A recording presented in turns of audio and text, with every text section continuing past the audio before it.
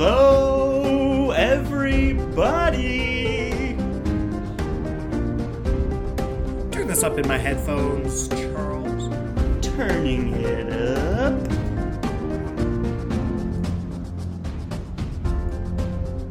Hello, everybody, one and all. Welcome back to yet another very exciting episode of the Friends Talking Fantasy Podcast. My name is Charles, and with me today, as always, is my lifelong friend and co-host, Dylan.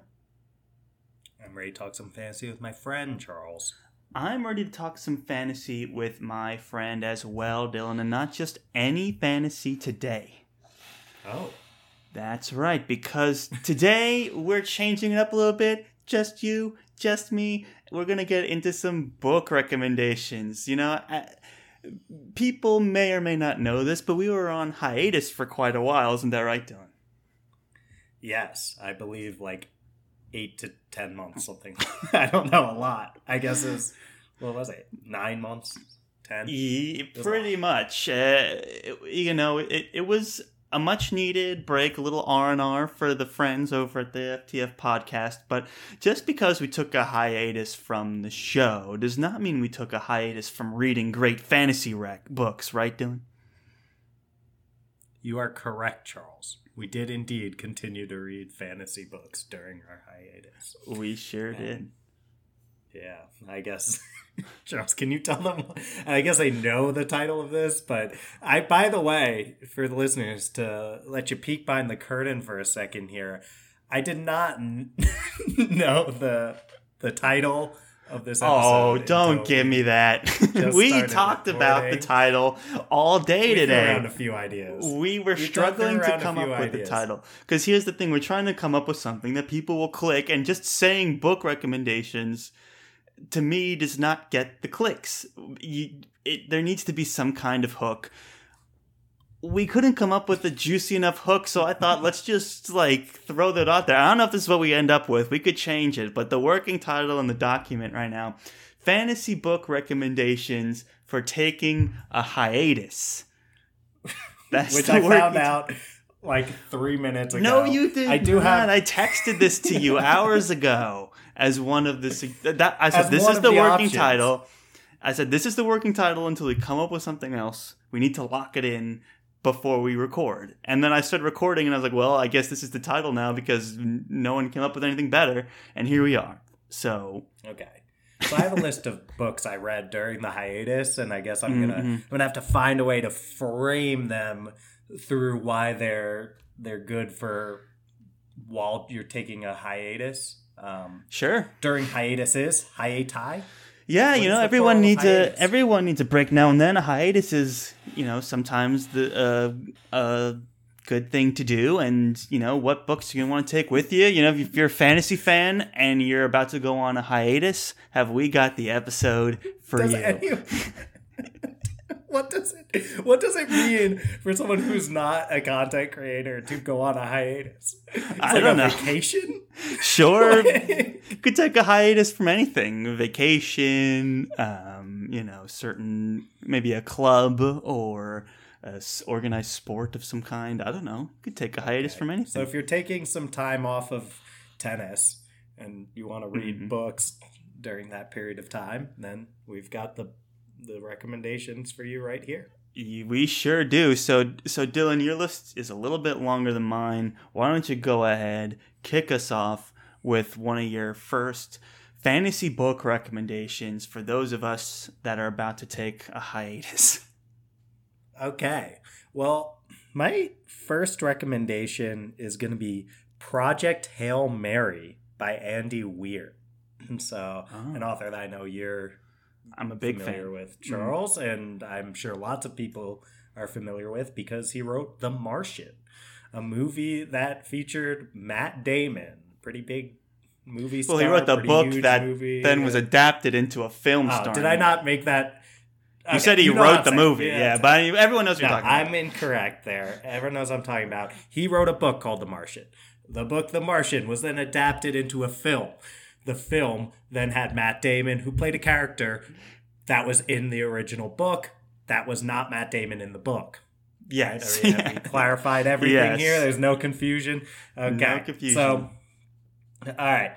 But the Project Hail Mary, as of this point anyway, has not been made into a movie. So you're going to have to check out the book if you want this awesome story. And I was blown away, honestly. And it's basically the story of a guy who comes to in a like rocket ship, and he kind of slowly starts to piece together why he's even in there. He's surrounded by like some dead bodies of people who obviously were also supposed to be on the whatever sort of expedition he's on. Mm-hmm. And but he doesn't know. It's like basically got amnesia at the start. He's got to start to piece all of this together. He's kind of remembering stuff as he goes, and he's got a science background, and it very much uses that Andy Weir science fiction, like, here I am isolated by myself, bit little redundant. Here I am isolated in space. How do I use my scientific knowledge to survive and get by and problem solve? It's super interesting, but it takes a totally different turn from anything like The Martian. And there's a lot, because it's a slow unraveling of a mystery that I don't want to get too much into because of spoilers, but I'll just say, if you're an audiobook fan, highly recommend the audiobook version here. And I think if you listen to it, you'll end up thanking me, or not literally, you probably will just be like, oh, that was nice of him to say, but you will end up thinking, wow, I'm really glad I listened to the audio. I can't say why, but you'll see if you check it out. That's exciting. I'm a big audiobook fan, so you have my interest. Yeah, the only book I've read by Andy Weir is The Martian, and I loved it. Have you read The Martian, the book, Dylan? Why do I feel like you haven't? No, I haven't, and you've recommended it to me. You actually put it as a recommendation. We talked about recommendations for folks who like Piranesi. Yeah. It also came up for All Systems Red as well when we did that with Martha Wells. Yeah. But what's interesting about the book is it's told through journal entries, whereas from the Matt Damon character. So you're reading like journal entry for this day, which they call souls in memoirs. It's like soul number this. He's like, this was a busy day. I was trying to survive. And it's like that's every chapter from there. So it's a totally different narrative experience in the movie. I mean, the same stuff happens. It's not crazy different, but it's hyper-focused on the Martian character and the humor that comes across when you have that setup of a guy writing journal notes.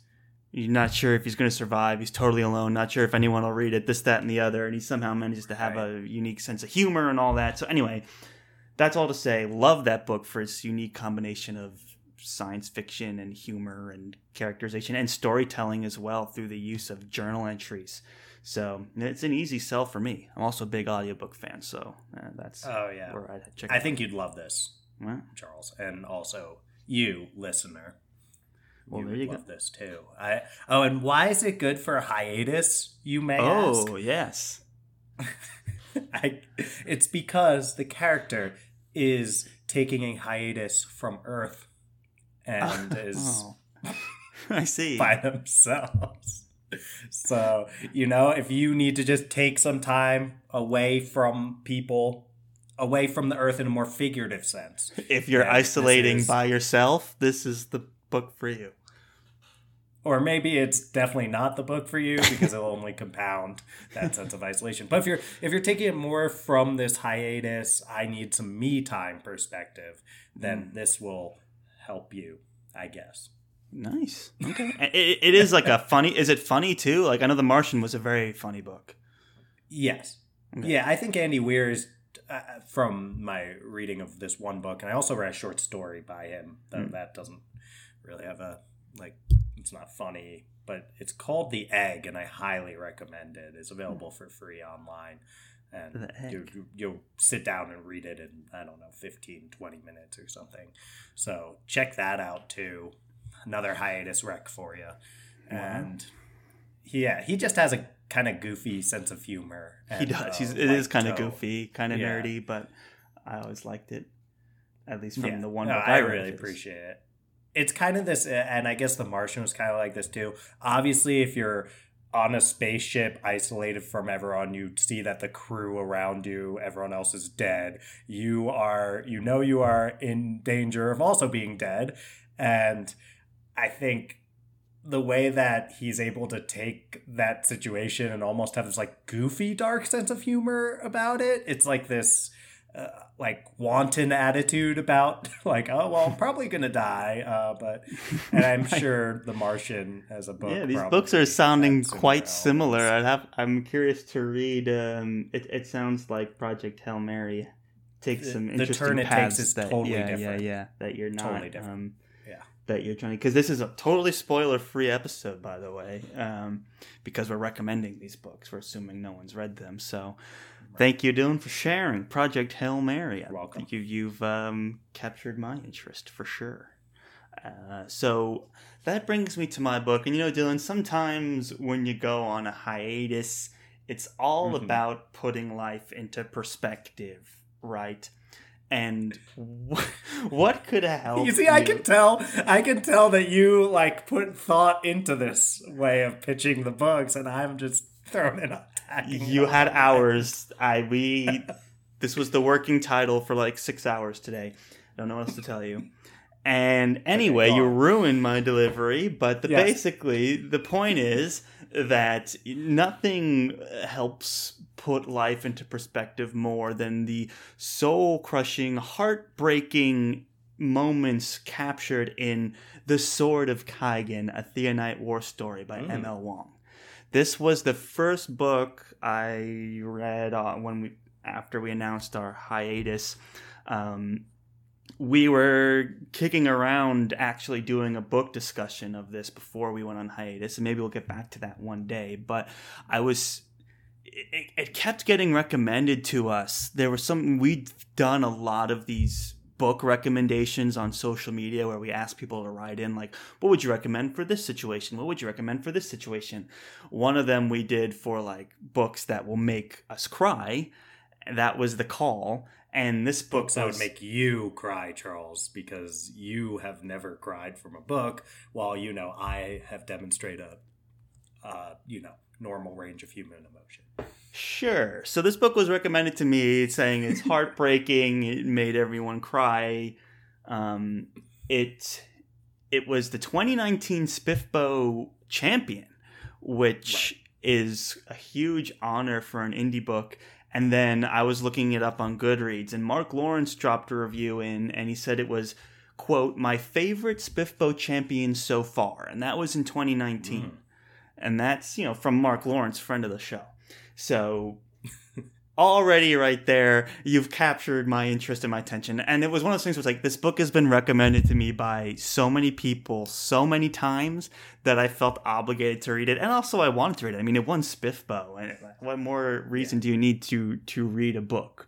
So I dove into it, and it was a great read. It was really the fact that it, like, for an indie book, which it's a debut indie book, no less, it was really masterful for a lot of reasons.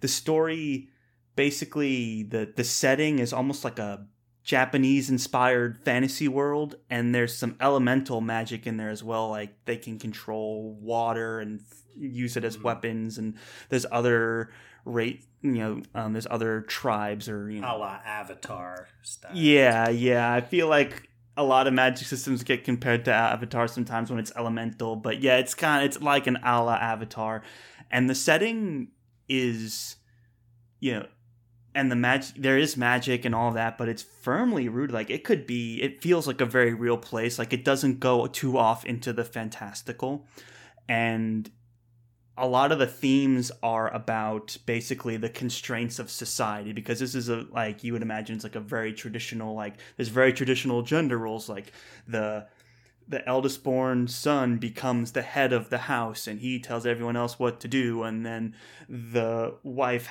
raises the kids and agrees with everything the husband says, right? And so all of these things are very much a part of this society, which we can all, are familiar with. And there's things about family and gender roles, things about communication, and then there's the larger government, and then this idea of questioning government, which I always find to be very fascinating. It's all deeply textured in the story around this main character, Misaki. She's the mother of this noble family, and she was at one point this like vigilante badass, and then she kind of, she's marries into this noble family, has children, and kind of settles in. But then the world around her, it's a war story, so there's no spoilers to say war is a central part of the conflict of this book, and like the time, and it's all about her trying to communicate with the father figure, Matsuda Takaru, and then with her son, Matsuda Mamoru, who's a young kid, and she's just trying to raise a son in war, and she's also trying to guide her husband, who's not really listening to her, and then there's the government at large, who may not have their best interest at heart, and there's a war looming. It's all really richly textured, and yes, there are moments that are very obvious that come up that are absolutely heartbreaking, but it never loses sight of this idea of family, and like the themes in it are just so brilliant. And I think that's what made me really connect with it and appreciate it, because me, characters and themes are my two big things, and I'd say this book sings with its like thematic elements. It's like any family really, and that's what's pretty unique about it. It doesn't go all crazy or fanatical like a lot of fantasy books do. It's very much about a family dynamic, which is the most fascinating part to me. It sounds so interesting. Like you said, Charles, I've been recommended this book a million times. It's definitely one I'm going to read. And I'll say, hearing you talk about it, though, the thing that sticks out to me is just the vast array of themes that you're saying it covers. It sounds like it covers all of them well, to range from family to questioning government to the horrors of war, all that kind of stuff at the same time is a lot for one book to tackle, and to do all of those so brilliantly, it sounds like. Yeah, M.L. Wong has a really intimate understanding of like family gender roles and constraints that are very common in societies across the world. And I know she drew very heavily from traditional like Japanese traditions and culture to craft her world, and she didn't stray too far from it, right? Like I'm saying, it's not like Lord of the Rings where you have like the elves and the dwarves where they're totally fantastical. Very, very like this could be a town like in Japan somewhere today. It takes place in a relatively modern setting. There is some technology. There's like radio and things like that. Yeah. So, it's just brilliant the way she crafts the family and the world, and the way she uses fantasy to kind of give some sort of agency and power to certain characters and things like that.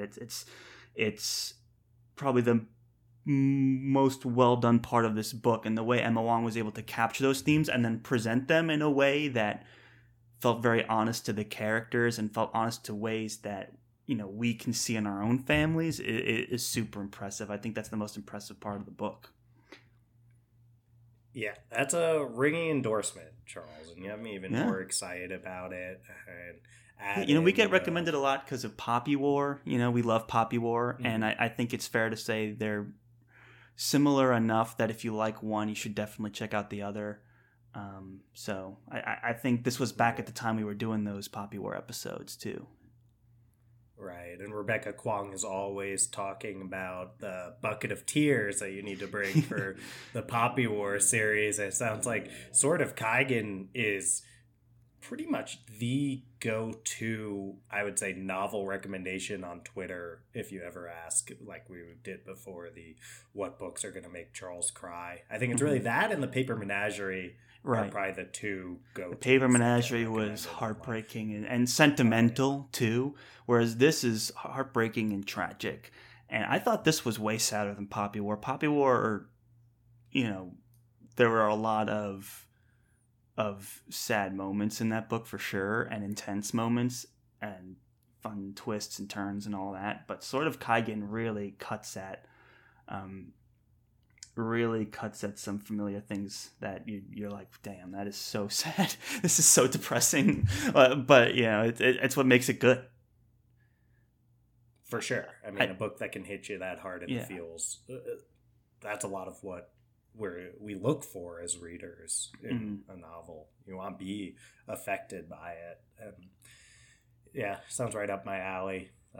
It's just a matter of time before I get around to reading it, and then hopefully we'll get to have a discussion in depth with no holds barred for the spoilers on this one. That's right. That'll be a good day. And the other thing is, like, for me, so many times you get into a story like this and the tropes are crazy. Like the father figure just is like slapping everyone around. So now I'm in charge and I don't care what you think because you're a woman, It's like, and those stories have their place too. But I don't know. She embraces tropes without being tropey, if that makes sense. It's really well done. Well, the other thing what? Yes, nuance, right? Yeah. Nuance. Like you can drive home the points about a patriarchal society and the problems with that without having to have this caricature of a character, like you said, slapping everyone around. Exactly. And I will say, because you brought up audiobooks, one of the things I feel like I have to say is I would recommend reading the book over the audiobook for this one, with all the love in the world. The narrator has a great voice, but the presentation of it with peace and love. Peace and love, he has a great voice, but I just felt like I was getting more out of the context of the story by reading it versus the audiobook. And I'm usually an audiobook guy, so figured I'd throw that out there as well. And that's all I have to say about The Sword of Kaigen, a Theonite War Story by M.L. Wong. Highly recommend. Well, that's definitely a huge endorsement. So, and Charles is that positive on something, and time to go out and check out that book. I know I will be. So, all right, shall I throw one out there? Yes, throw a rec out there for us. All right, this one I'll maybe do a little bit quicker just because we've interviewed the author. We've covered this more on the show already. I'm sure you know where I'm going. It's Among Thieves by M.J. Kuhn, now an internationally best-selling book. And fantastic story. It's MJ, when she was on here, said she'll sometimes pitch it as Ocean's 11 meets Game of Thrones. It's a story about cunning rogues and a thieving crew where each one of them is planning on betraying all the others, which is a lot of fun because we just came off of like The Lies of Locke Lamora, which MJ said was a huge inspiration for Among the Thieves. And it's, I think The Lies of Locke Lamora is more along the lines of one of those thieving crews where they're, they will do all sorts of things to steal from other people and all these morally gray things outside the crew, but the crew itself just loves each other. And I think Among Thieves sticks out for having the whole thieving crew basically treat each other like they treat every other person. So it builds on that whole morally gray thieving characters. It's great dialogue, really witty stuff. MJ's super funny, both as a person and a writer. And characters are a lot of fun and have great voice, like distinct voice from each other, which I always appreciate, where the different point of views, you can just tell how the writing style changes. Not easy to do. No. I when MJ was on, I was telling her it actually made me think about how Joe Abercrombie will change up who we consider. Yeah, he's like the master of it for sure. To be able to emulate that is very impressive. Yeah, master of point of view switching and using that, and just a master character creator and developer, as everyone talks about Joe Abercrombie. That's what they go right to, and for good reason. So it reminded me how MJ's able to capture these different voices, and just you could see in the word changing, all that kind of stuff.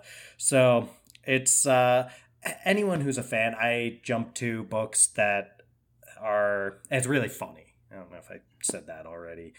So anyone who's a fan of these Thieving Crew style books, we're talking The Lies of Locke Lamora by Scott Lynch, we're talking Six of Crows by Lee Bardugo, I think so it's pronounced, and all those fans of all of those books, you're gonna love Among Thieves, and MJ's just a really bright, fresh new voice in the genre that even more people should be reading her work. For sure, and definitely check out our interview with her too. It's spoiler free as well, and yeah, she's just so much fun to have on the show, and you get a sense of where the humor of the book comes from when you speak to her, because she's just that much of a personality. So yeah, I haven't read the book personally. It's been on my TBR since you've been really pushing it for a long time. So the moment I'm not reading for the show again, I'll definitely, maybe next hiatus, I'll for sure be able to have the time to take it on. But... Right, I forgot. Why is it a great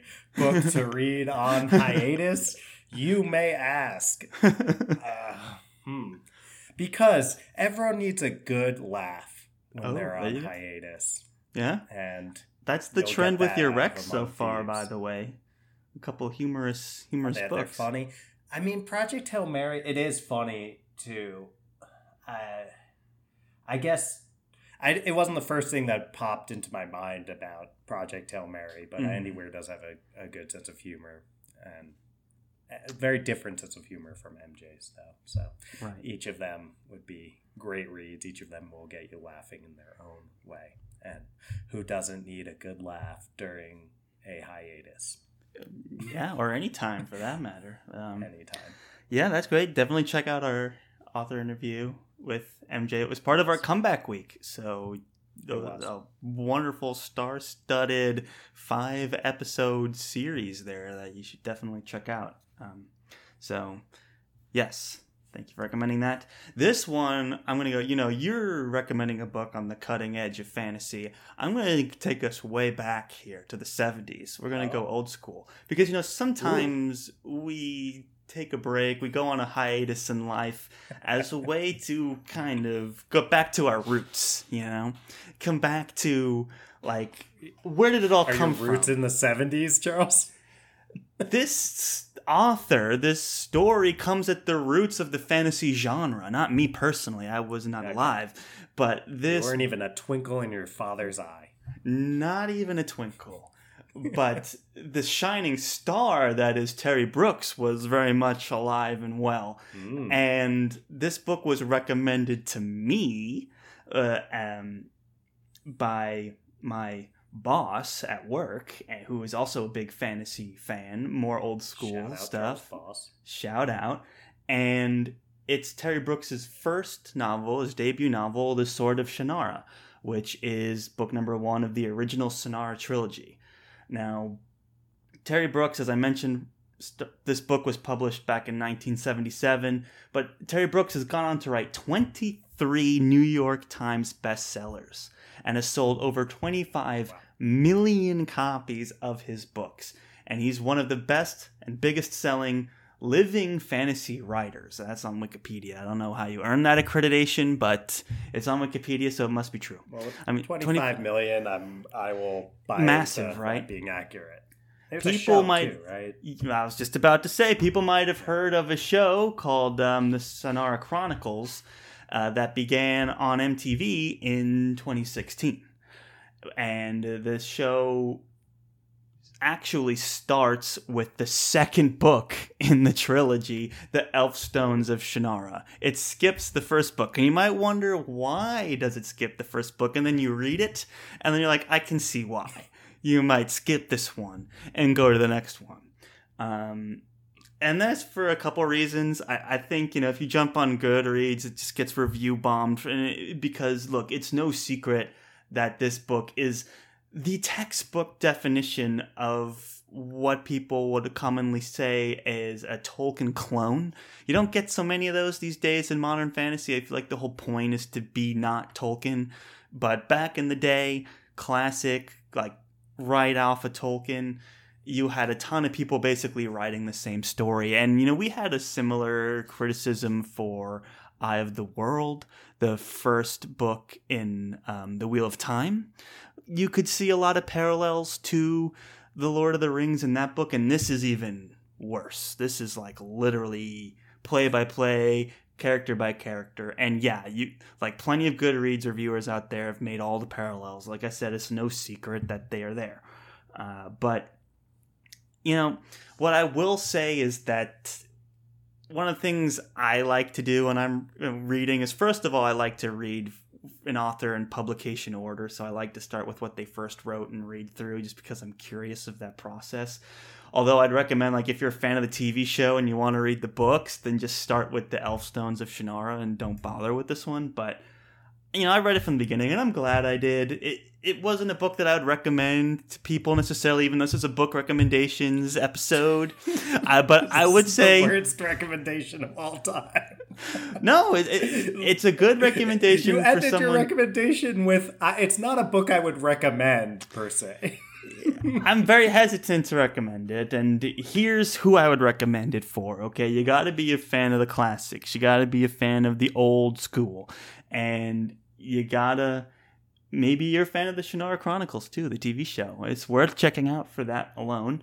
And when you put it in the context of when it was published, there's a lot to appreciate here. Every author was doing this at the time. They were...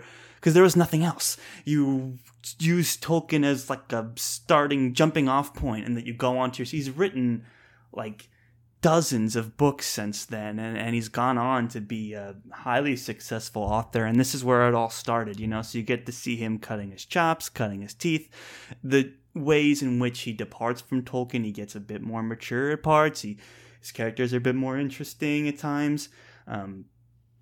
His prose is fantastic throughout. He's just really interesting descriptions of things that are happening. It's a very fun, entertaining read, like old school fantasy tends to be. So if you're someone that's reading their way through like the progression of fantasy as a genre, this one can't be missed. It's one of those capstone books. He's one of these big pillars in the industry, in terms of like author voices in the genre, and he's, you know, still cranking out books.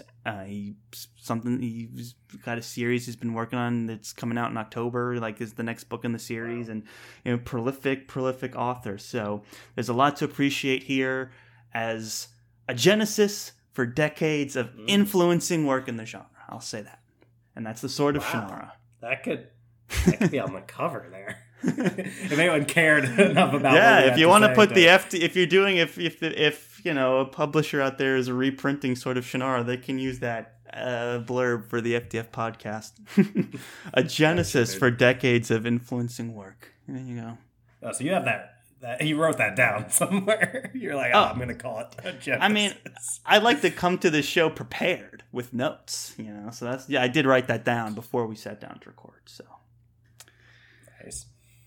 All right. Well, that sounds good. Well, I'll say, Charles, that it had me thinking about, you know, if we tossed around the idea every once in a while of we haven't read widely enough to actually do this in a way that would be sufficient, but the idea of almost like this family tree of works in modern fantasy. So it'd be like Tolkien over at the top, or at least one of the top branches, right?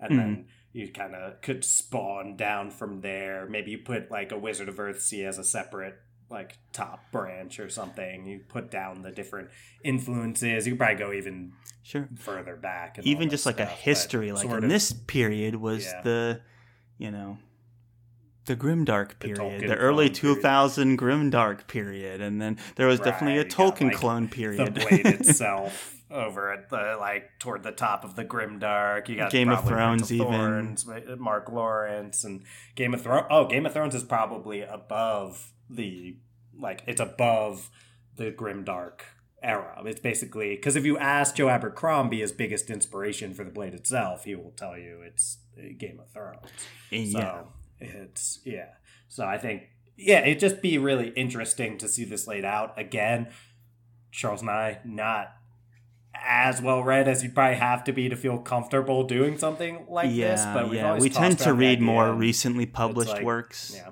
And I would have never recommended this to you. It's too old school, but it is fascinating because there is this period of fantasy that even a lot of modern fantasy fans can sometimes take issue with, of the Tolkien clone and this standard fantasy tropes, but at the time they were brand spanking new.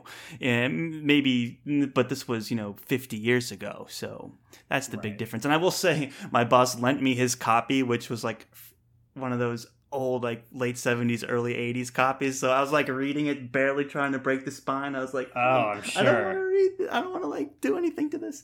The old trade paperback of it. So and then that just added to the charm of it. I think fired. It has a very get fired because you break the spine. it's like did you dog ear this? Get out. Get out of here. I was very afraid for my job when I was reading it because the book was so old and is one of his favorite authors, and it's got one of those classic covers on the front, that you like a Renaissance painting, and it's just kind of fun to be reading an old paperback, an old Lord of the Rings story. It has its place. That it does. And that's what I'm trying to get at, is you can't make this family tree without putting Sword of Shannara somewhere on there, because we're talking about one of the best-selling fantasy authors of all time, and for sure, got to give him props for that. And I had never read this author before, so I was like, okay, time to brush up on my history. This is what I felt like I was doing as a fantasy podcaster in 2022. Well, Charles, while you were brushing up on your history, I was brushing up on my Brandon Sanderson. Oh, okay. I went on a Brandon Sanderson run during hiatus. I remember. And I'll say too that, all jokes about why would you read this on hiatus aside, I actually do think that if you are kind of taking a break and you're just looking for fun, satisfying stories and that have enough depth to keep you interested, but will not get down in the weeds and will prioritize the reader experience, I mean, how could you do better than Brandon Sanderson when it comes to that? So I'm just going to run through briefly, because I read a bunch. I basically hit 3 series. I read the whole Reckoners series by Brandon Sanderson. It's another YA series by him. And the way I describe it, it's like if The Boys, that show on Amazon Prime, you know that well.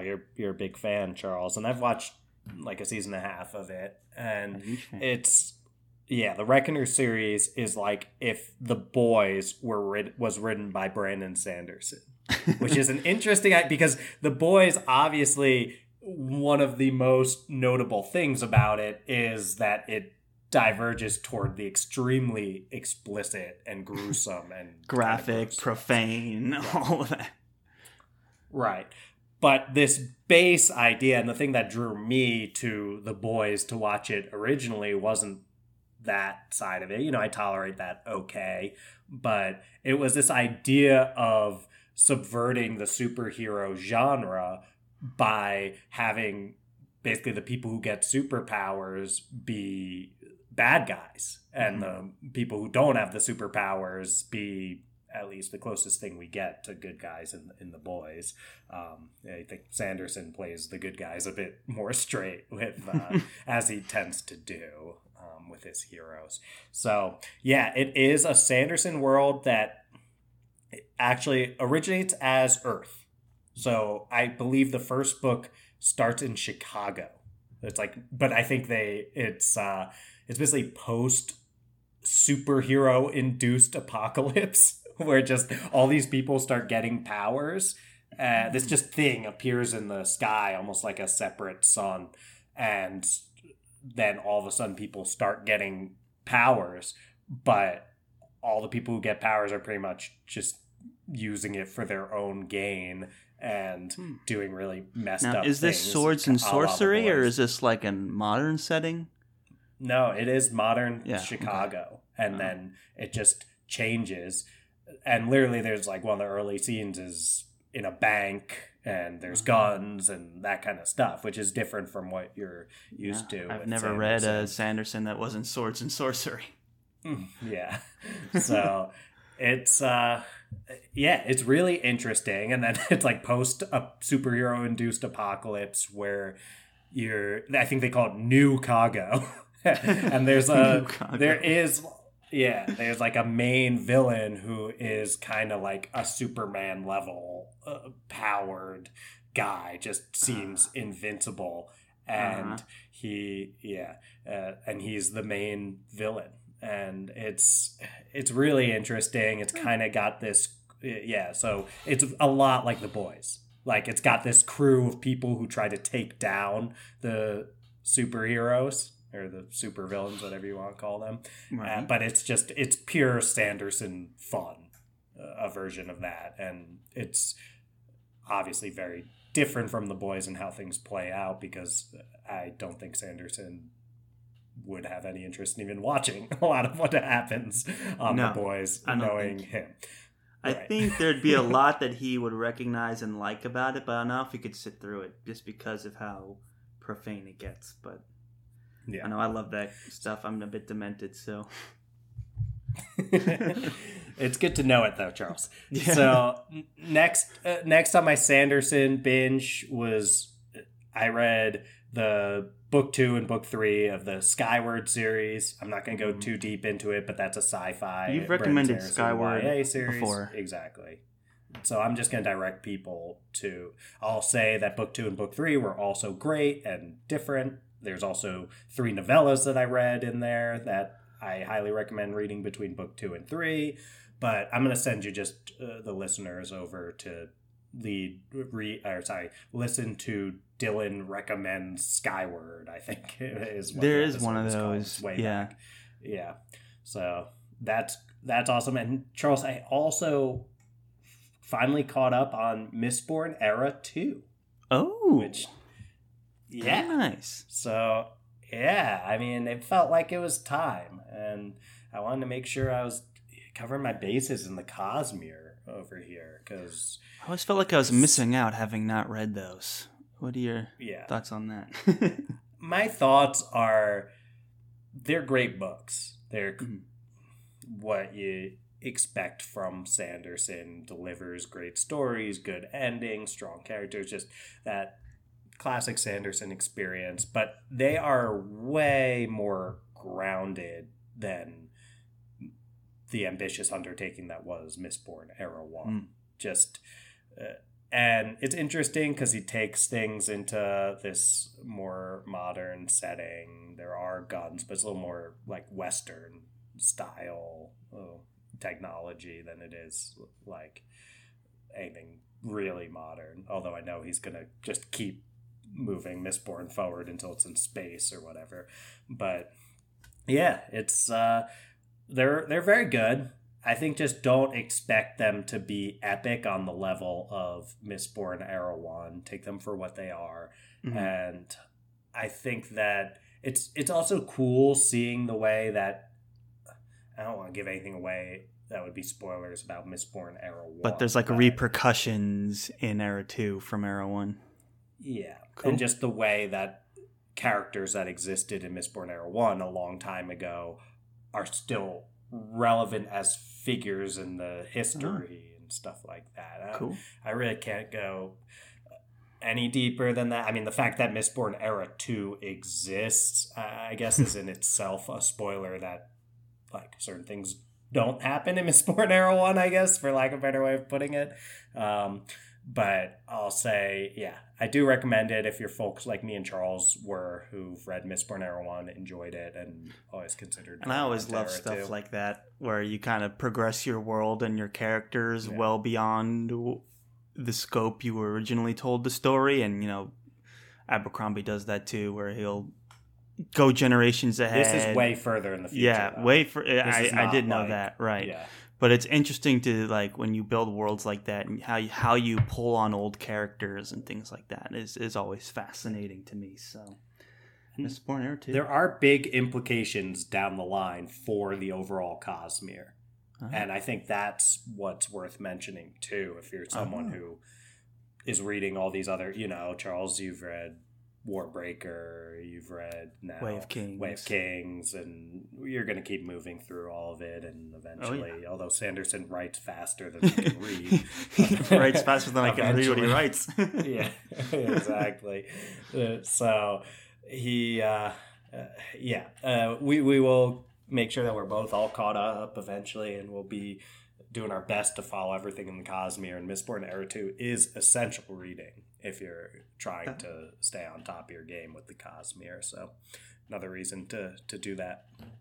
Oh, that's good. Yeah, we should maybe, when we're more read, do like a Cosmere essential reading thing. I know Sanderson writes about it ad nauseum, but it can be a bit intimidating sometimes. So like it already helps to hear your perspective on Mistborn Era 2 and put that a little bit into perspective. And so, yeah. I do like Era 1 better also, I'll just say. I mean, Mistborn's just a classic. I can't, like, if you told me Era 2 was better, I'd have to be skeptical. I'm like, I don't know. How can you follow up Mistborn?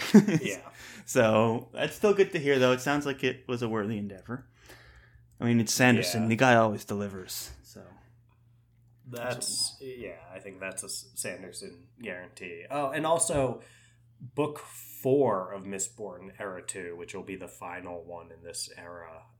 It's the Lost Metal.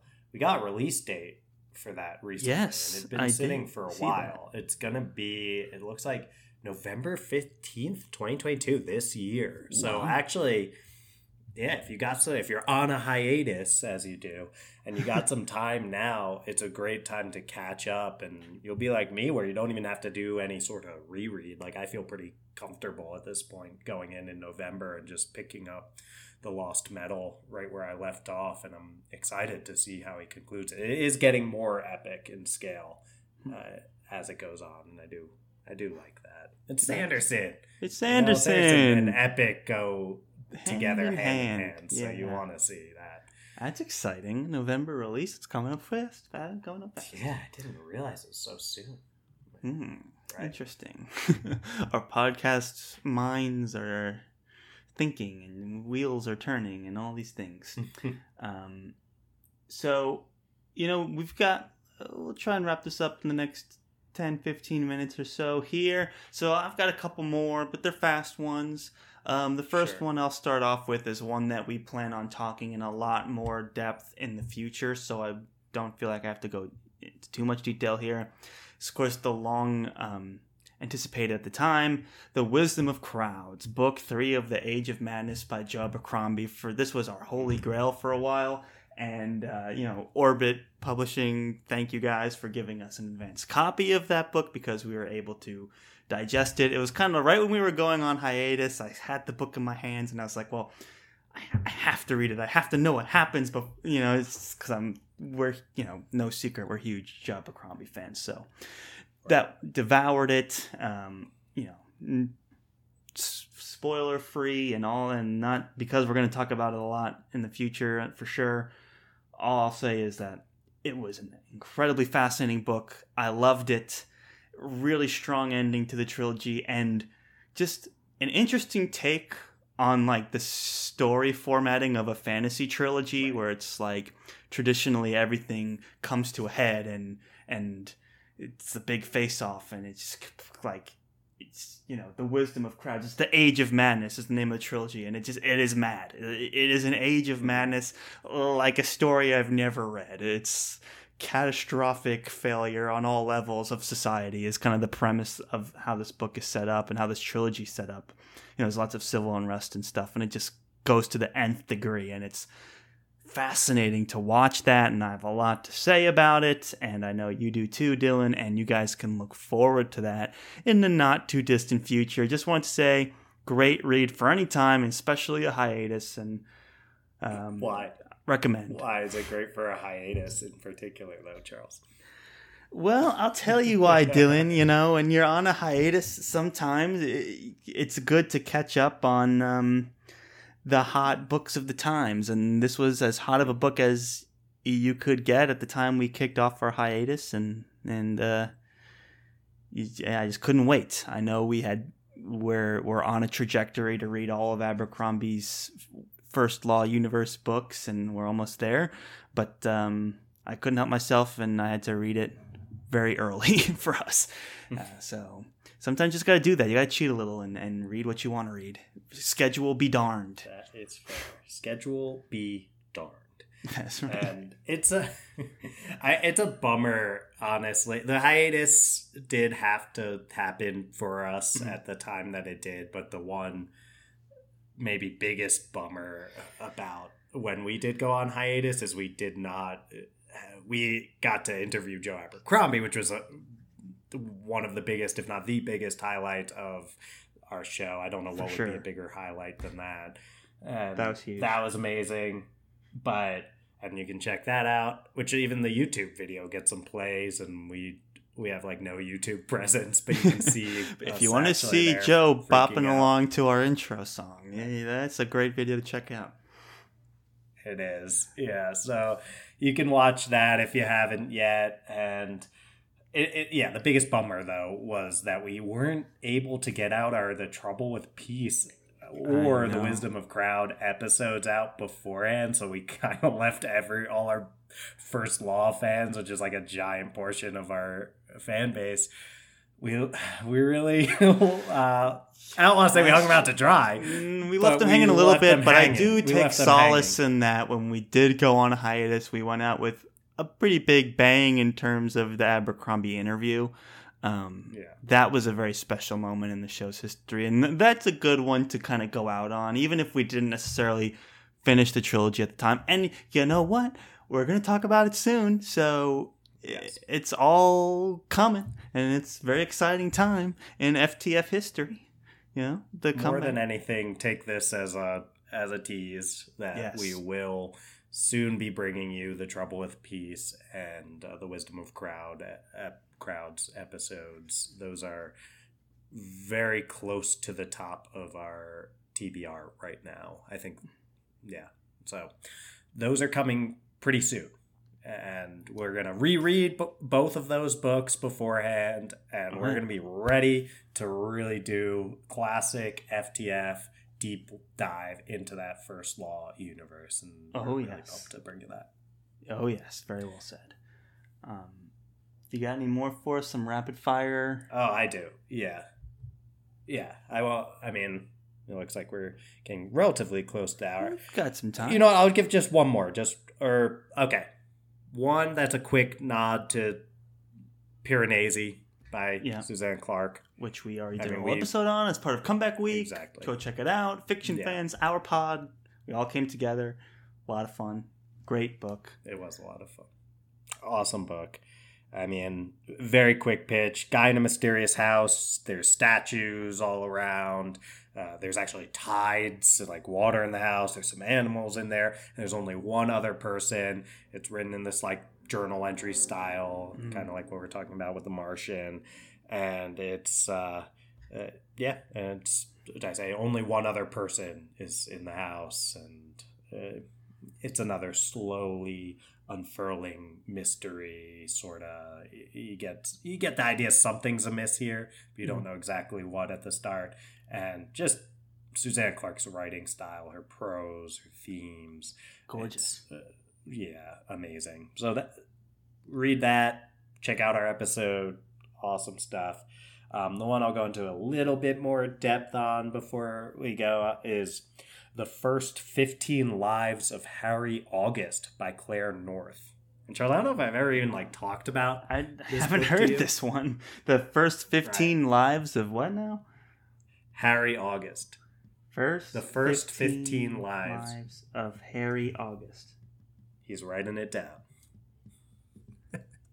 So it's a really interesting time travel-y book. I don't even know if I should really call it time travel, but basically there's this guy Harry August, he lives his life like a normal guy, and then he dies, and for some reason he just starts as a baby, like all over again, same exact circumstances, but he has all of the knowledge of his previous life. So it's not one of those like takes that's like everything's starts back over completely and he lives in it. It's like he now has all this knowledge. Like I think it takes a little bit of time for just his brain to be able to like get to the place where he's capable of remembering everything. Just I think biologically for it to like, but he's pretty much by the time maybe he's like 2 or 3, he's just like fully capable of remembering everything, but he's just in this little like baby toddler body. And he just keeps, hence the first 15 lives of Harry August, he just keeps repeating this cycle over and over again. And it's really interesting and different from anything else that I've read along these sort of timey-wimey style books. Especially the characters are pretty morally gray in a way that's intriguing because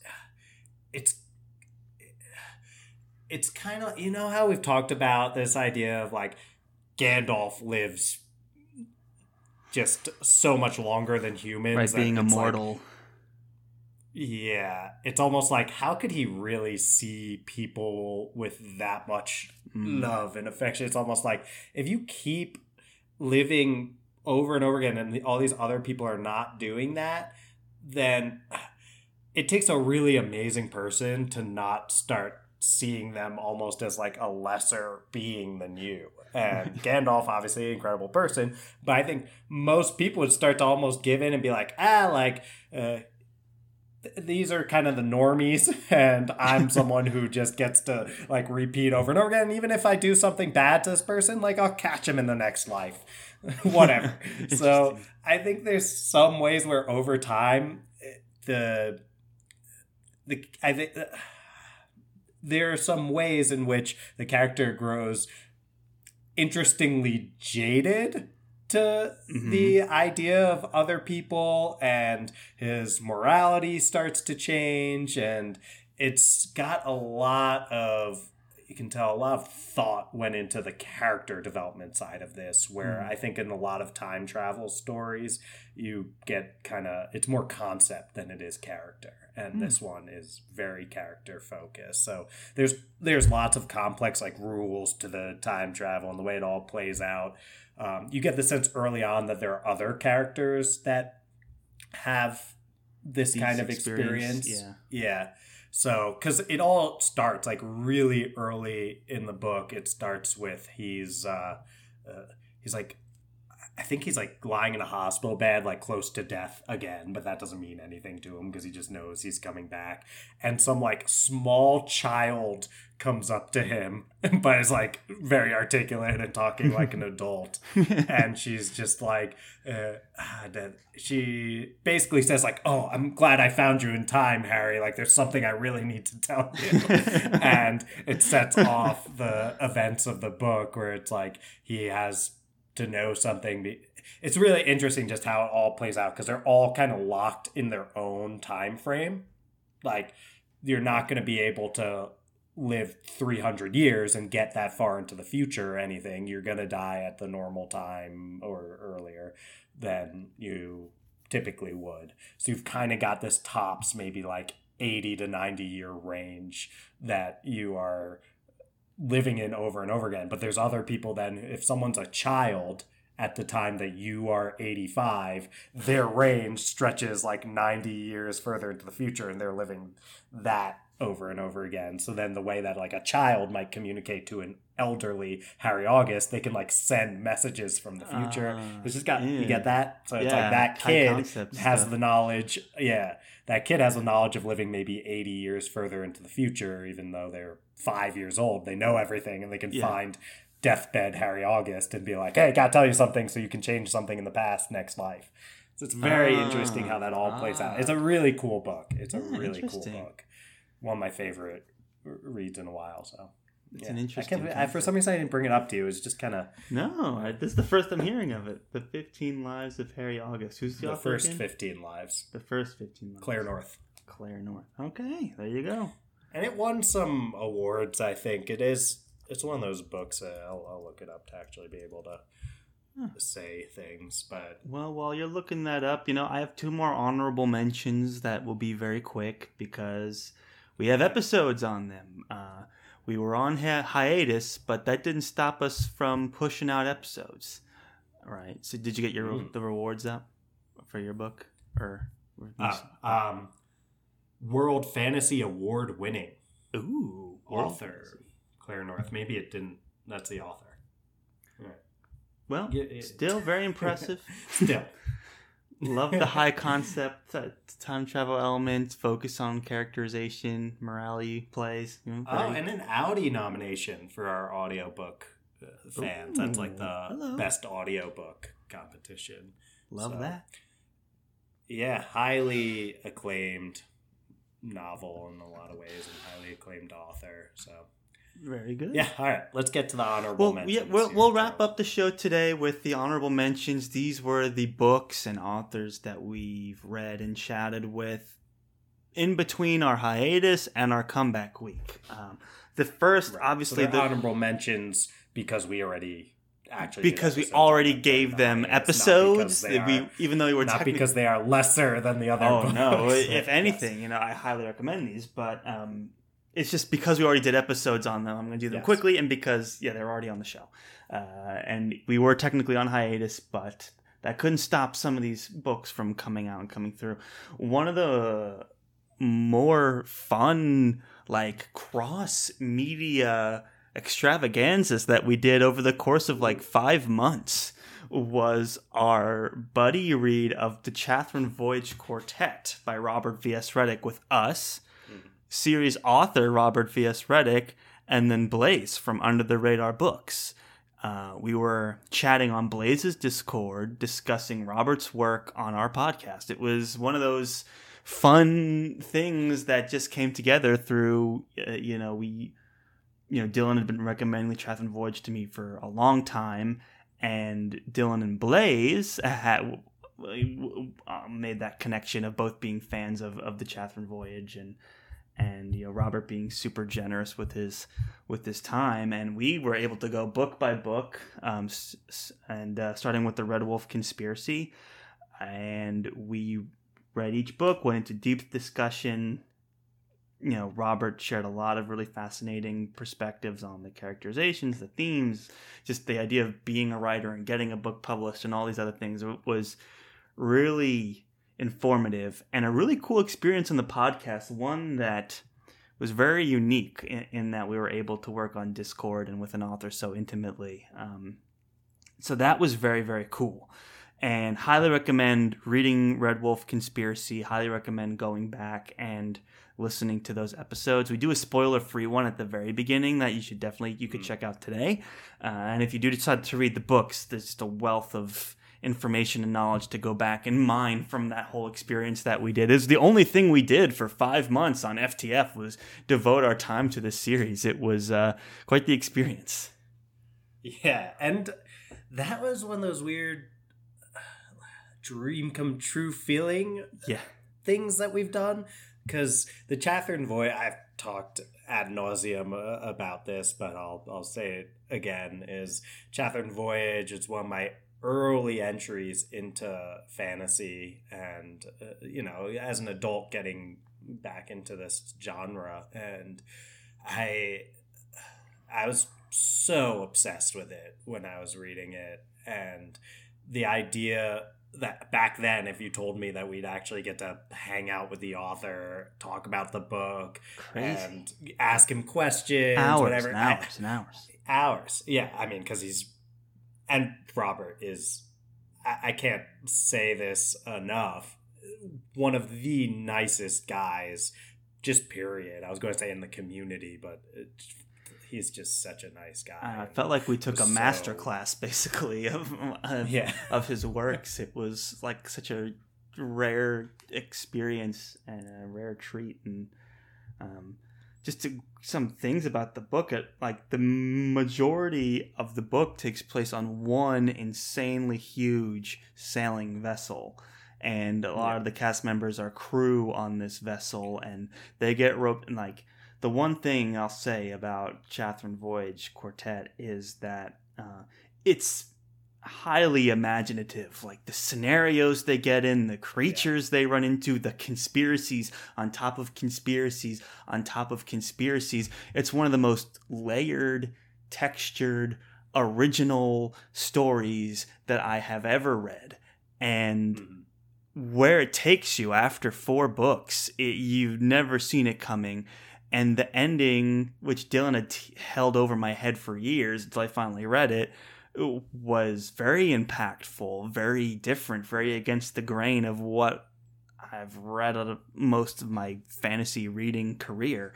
And I just applaud Robert's originality in his voice and his prose and his plotting. It's like some of these scenarios we found ourselves in these books. I was like, how do you even think this up? It's kind of like this first 15 lives of Harry August. Like, how did you even begin to think of this concept? It's so wild. And that was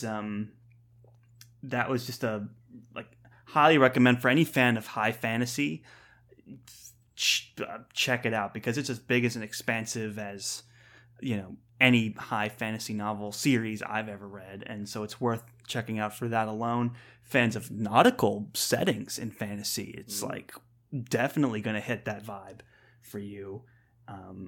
And the only thing I will say, I won't do any specifics, any details, but I think it just speaks to Robert's craft, is that Marvel did rip him off at one point. There's a piece of narrative that happens within the Chatham Voyage that is blatantly ripped off from a Marvel movie that made billions of dollars years later. So did they copy him?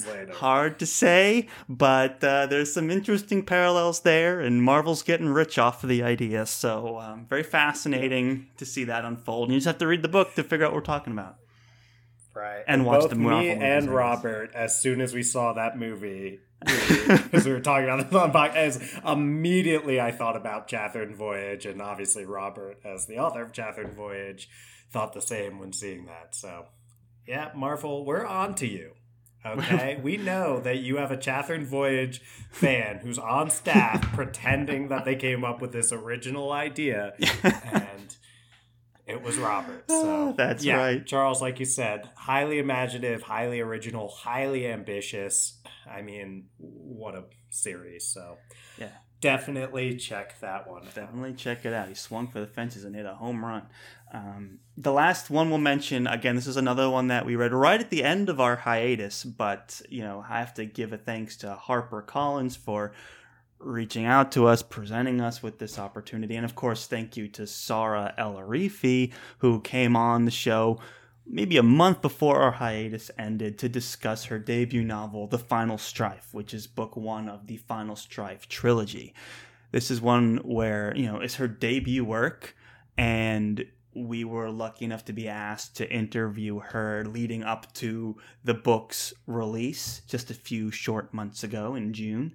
And it was just a really I don't know about you, Dylan, but I certainly just felt honored to be a part of that launch, because reading it, right, like a debut author's novel, and reading and learning more about her story, I was so hyped and so excited for that release, and getting to speak to Sara was so enlightening. I'll just go really quickly. The Final Strife, it's a fantasy series with influence in Ghanaian folklore and Arabian myths, and it tackles an exploration of themes including addiction, inequality, and racism, and it does a masterful job on all accounts.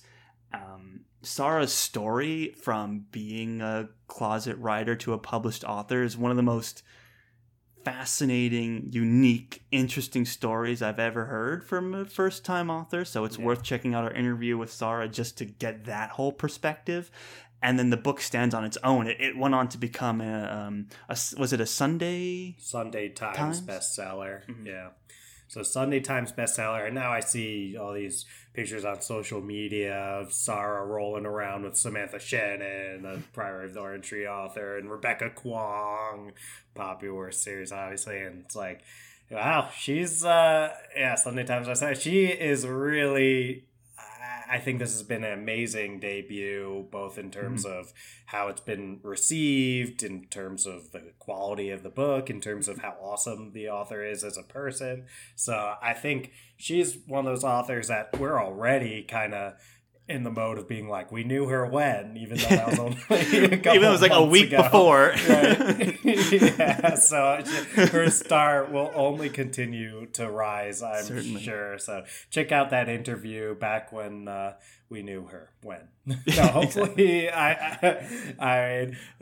hopefully we'll have many more times to get to interact with Sarah, but she's definitely rolling with those big wigs now, and we're very proud of her for all of her success. All well deserved too. The book is fantastic. One of the things we kept saying to her, and we kept saying to each other, was we thought the book was so much shorter than it actually was. We burned through it, and that's just something to say about her voice as an author. Because we read it on Kindle because we get these early copies, and we weren't getting they just send those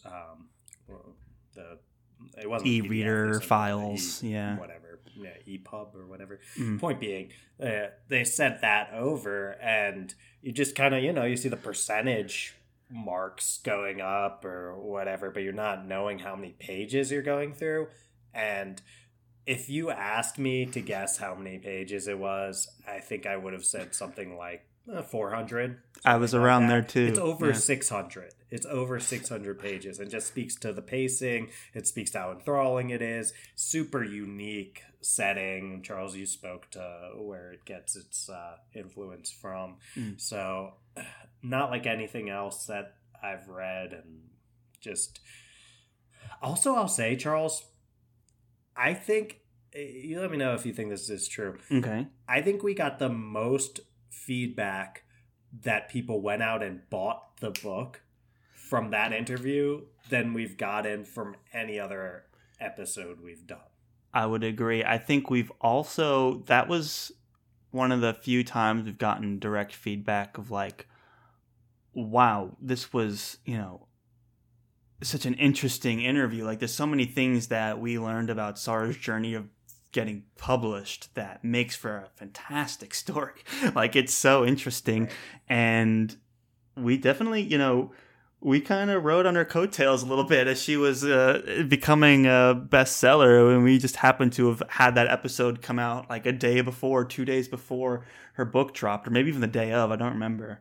The day of. It was the day of. So we were just lucky to be part of that attention, and I think there's a lot of excitement around her career right now, and we're watching it with great interest, and we look forward to reading more of her work in the future. It's a very strong debut. I'll also say we knew when we read the book, and then we talked to Sarah. It was, we probably said it a million times on air, but we also off air, we'd get off that call and just be like, she's going to be huge. It was funny because when we recorded it, it was still like a week or two before her book was coming out, and she was very nervous. She was very open about it at the beginning. She's like, I'm like a wreck right now. I'm so nervous. And it's one of those, like, when you're on the outside looking in, it's like, this has all the markings of a success that you could possibly have. All you need is that spark of like good timing and luck, and she already had a lot of a lot on her side already. Good timing as well, and the quality is there, and it just, like you're saying, Charles, if you're the author yourself, of course you're going to be freaking out and worried it's going to be some sort of disaster. But outside looking in, it was just so obvious. Yeah, and it was such a unique opportunity for us to have captured her in that moment, right before her first book's getting published. Here we are talking about the book, getting to know about her. It's like, could you imagine if you talked to some other famous fantasy author right before they published their first book, and like the perspective you'd get then versus afterwards? It's like the fact that we were able to have this weird, like, twilight moment, or I guess dawn moment of her of her career was super fun. It's a fascinating listen. Like, go back and like listen to that if you haven't. It's really interesting, even if you have no interest in reading the book, although you should. The interview on its own, you will by the end of you will by the end if you go in without that interest. So. Exactly. Yeah. It's worth listening, and I'm very proud of that interview. And I was just very fortunate for the opportunity to have been able to talk to her in such a crucial moment for her. I'm sure she was, just wanting to do anything but think about the book at that time. It's like, it's in Chance's hands now. Here's nothing more I can do. It's out of my control. So it's just fun to be a part of that. And that's our hiatus discussion. Yeah. Oh, why is it good for a hiatus, though, Charles? Why is that book in particular a great hiatus read? Because Did you say for Catherine too.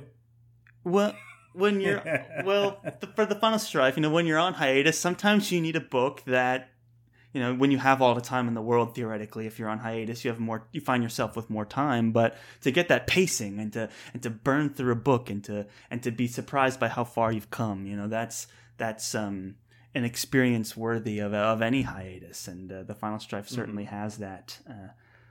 There's also like Ghanaian and Arabian influences is such a unique blend for modern fantasy that it's worth checking out on that alone.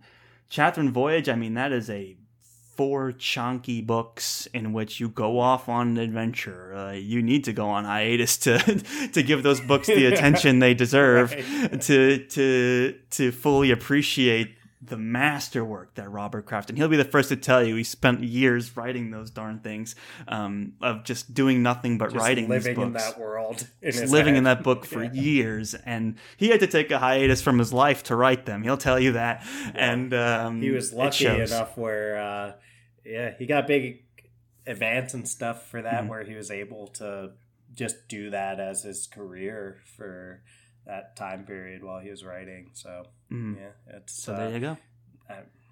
He was able to just live that author lifestyle and live in his head.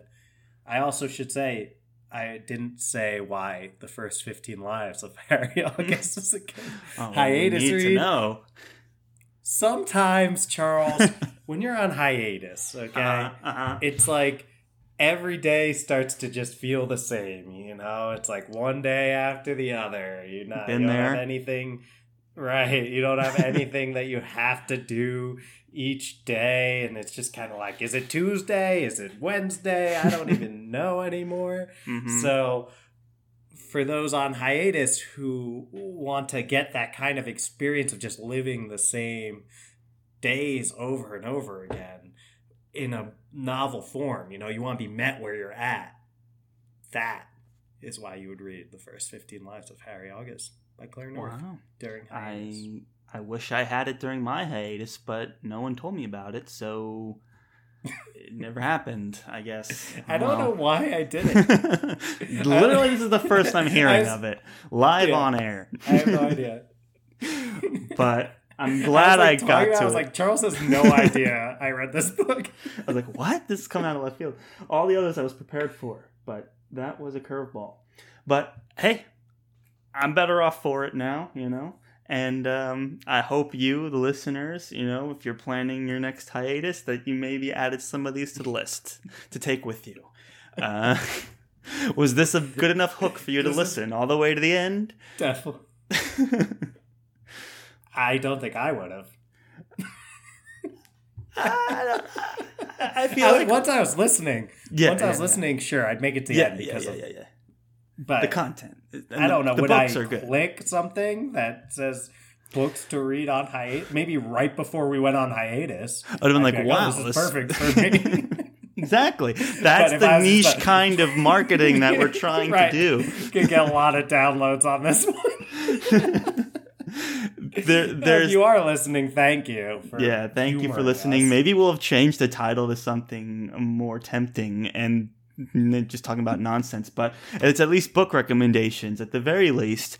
And we thank you all for making it to the end and listening to all of our book recommendations. We hope you check some of them out. There's some episodes to look at, plenty of books to read.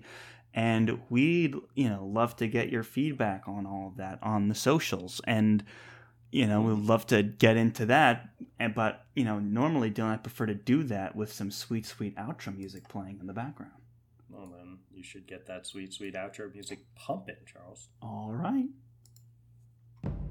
Thank you all so much for listening to yet another very exciting episode of the Friends Talking Fantasy Podcast. If you like what you heard today, let us know over on social media. That's the FTF Podcast with a number 1 at the end on Twitter, and the FTF Podcast, as is, on Instagram.